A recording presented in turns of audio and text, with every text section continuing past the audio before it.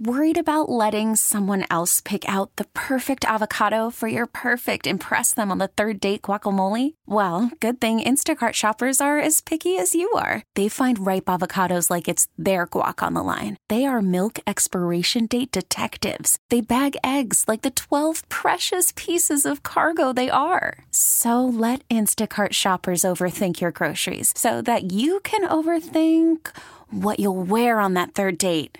Download the Instacart app to get free delivery on your first 3 orders while supplies last. Minimum $10 per order. Additional terms apply. I'm Sandra, and I'm just the professional your small business was looking for. But you didn't hire me because you didn't use LinkedIn Jobs. LinkedIn has professionals you can't find anywhere else, including those who aren't actively looking for a new job, but might be open to the perfect role, like me.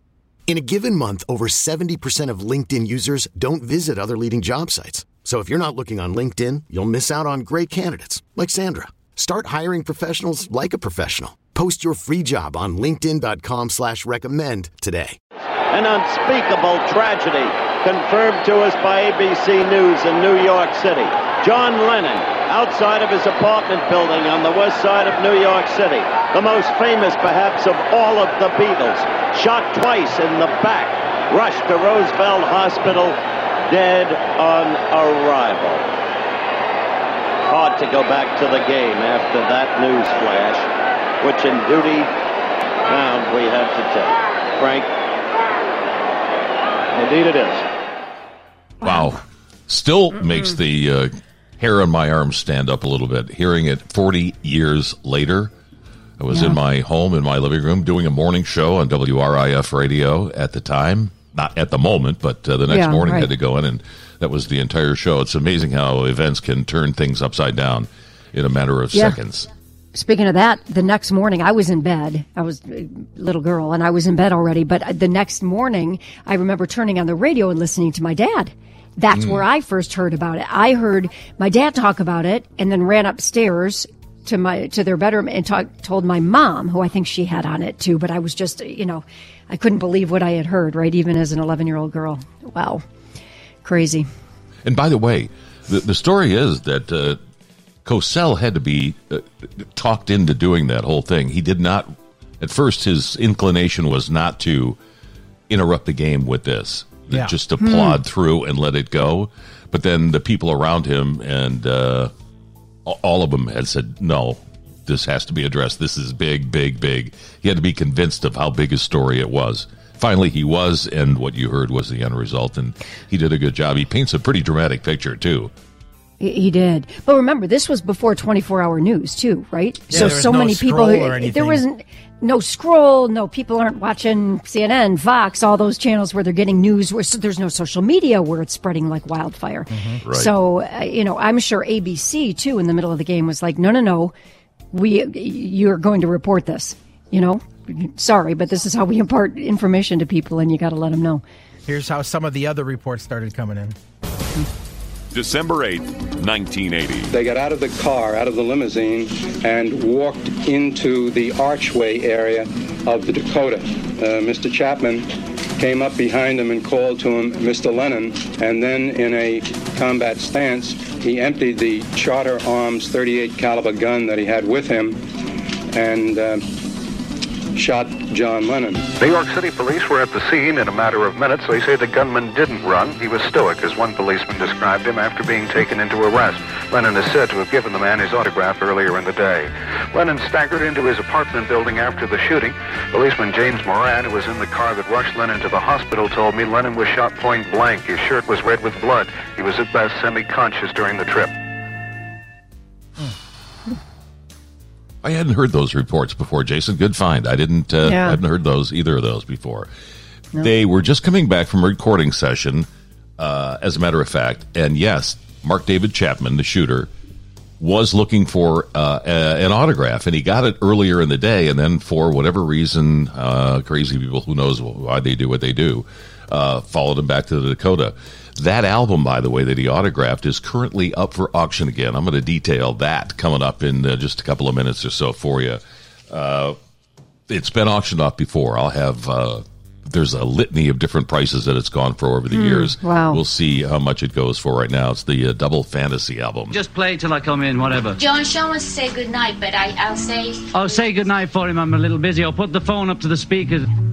Good night, Sean. See you in the morning. Good night, Sean. I love you. Sweet dreams. See you for breakfast. He said I love you too. Okay? Well, I hope he does. I hope I'm the only dad he's got. That was when he was recording the Double Fantasy album. That's funny. That's great. So speaking of Double Fantasy, that was the album that Mark David Chapman asked to be signed early in the day on December 8th. And the same album that was later found. And what I don't know, and I looked, wouldn't something like that be in police custody? Or maybe not. I don't know that he had it actually with him under arm when he shot Lennon. He might have autographed it earlier in the day. Don't know the backstory and all of that, but I do know this. It is up for auction again right now, and it started on November 23rd. It goes to like the 13th, I think it is, of December. Opening bid of $400,000, but it will go for much more than that.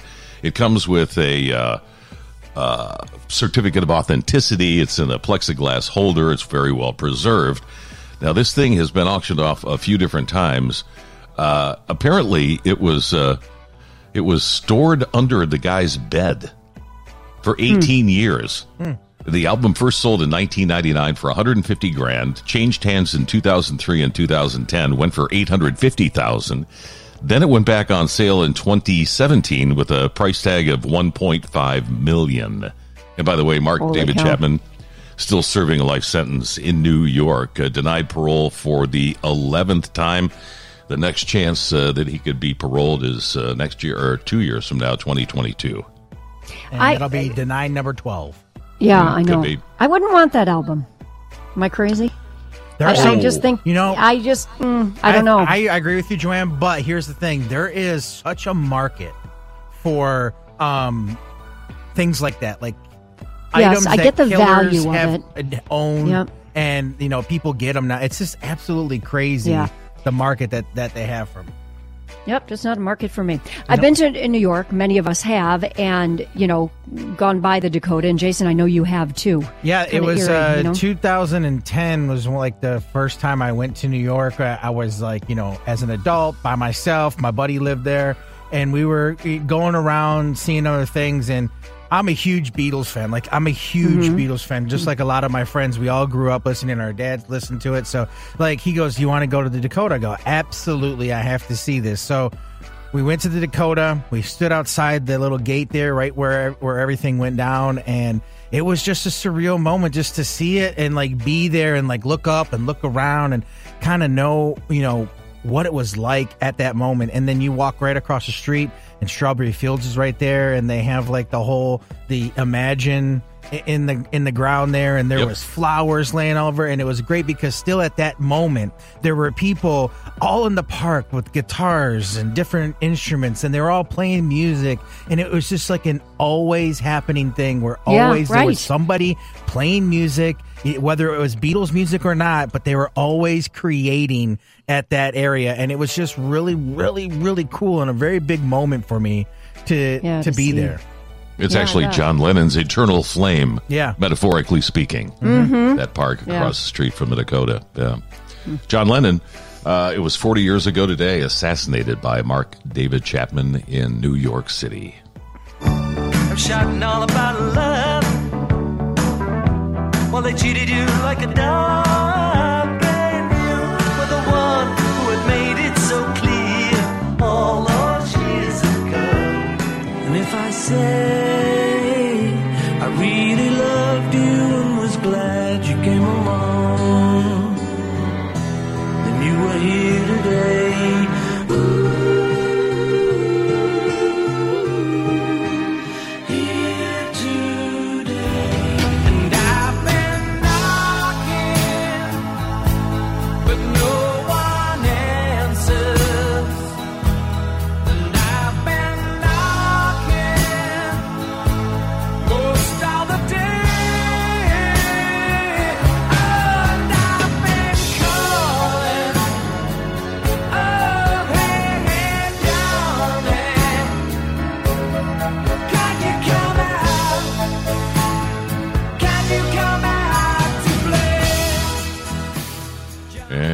fade to black. I say, where are we going, fellas? And they'd go, to the top, Johnny. And I'd say, where's that, fellas? And they'd say, to the toppermost, to the poppermost. And I'd say, right. And we'd all sort of cheer up.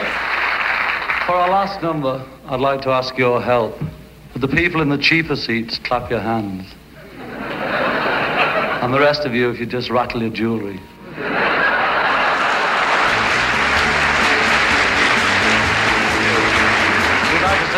Called Twist and Shout. Well, shake it up, baby, now. Shake it up, baby. Twist and shout. Twist and shout. Come on, come on, come on, come on, baby, now. Come on, baby. Come on and work it on out. Work it on out.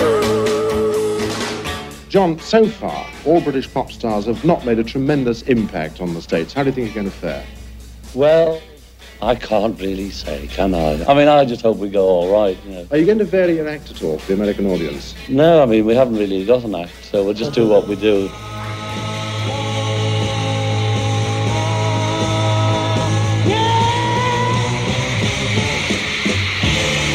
Yesterday and today, our theater's been jammed with newspapermen and hundreds of photographers from all over the nation, and these veterans agree with me that the city never has witnessed the excitement stirred by these youngsters from Liverpool who call themselves the Beatles. Now, tonight, you're going to twice be entertained by them. Right now, and again in the second half of our show. Ladies and gentlemen, the Beatles! It's been a hard day's night, and I've been working like a dog. It's been a hard day's night, I should be sleeping like a log. But when I get home to you, I find the things that you do will make me feel alright. How long are you going to last? Well, you can't say. You can be big-headed and say, yeah, we're going to last 10 years. But as soon as you've said that, you think, you know, we're lucky if we last 3 months. You know.